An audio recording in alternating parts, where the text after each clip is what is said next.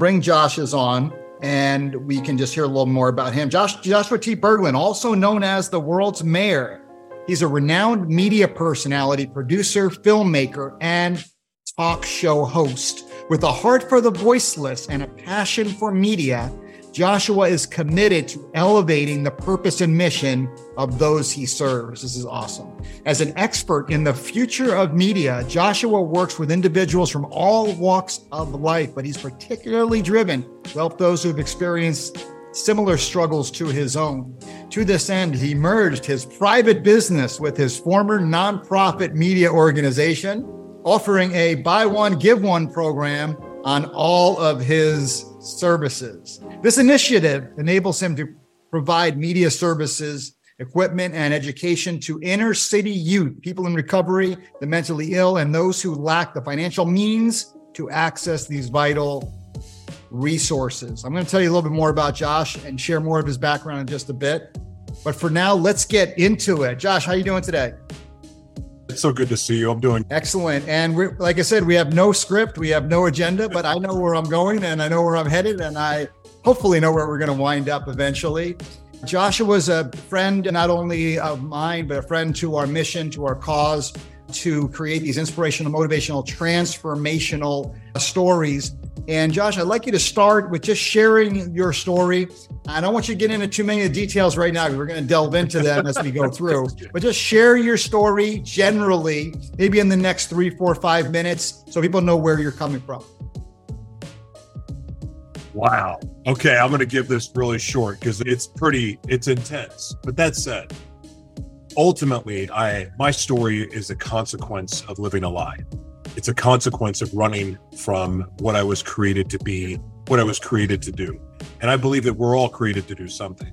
Now, whether we step into that or not, hey, that's the choice that we get to make. But for me, the consequences were pretty rough, because outside of trying to do everything to please everybody else, outside of all that, inside, I was suffering a lot. I always like to use this example, but do you ever remember growing up when your parents were trying to teach you to be honest and tell the truth? And they're like, hey, you got to tell the truth, and you get in trouble for not telling the truth. It's understandable. For me, I had a little bit of that. But at the same time, I was also being taught to keep the family secrets, to keep the secrets of what was happening behind the scenes, keep the secrets of what was happening to me. And ultimately, that's where my life went astray. Now, how living a lie turns into a devil. You can read the book and you can watch our concept film, The Devil Inside Me, to get those details. But I am a consequence of living a lie.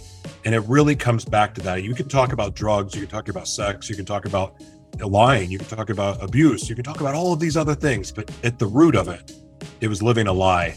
That was the ultimate sin that set me on a path that was a really ugly path. And it's so crazy because right before I met you, Henning, was right when my life started to turn around. I think I got out of jail. I was facing 5 years and got out in a miracle, no charges, was supposed to be in prison for 5 years.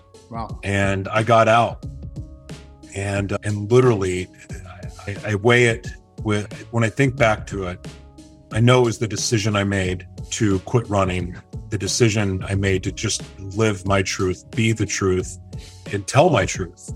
I knew ultimately that was the path to get me where I needed to go and where I wanted to go, where I dreamed of always going. And ultimately that path led me to you in the Dirt Merchants universe as you were just starting. And to see where you're at now and to see where I am now, it's just a joy to see, not just for myself, but also you.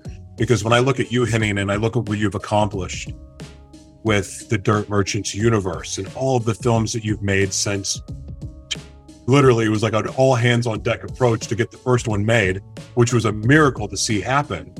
But that had such a huge impact on me, and to see where the universe has gone, the Dirt Merchants universe has gone since then, is so inspiring to people like me, because I look to you as the man that gave me my shot. And without that experience, I wouldn't be an expert in the future of media. So super grateful for that.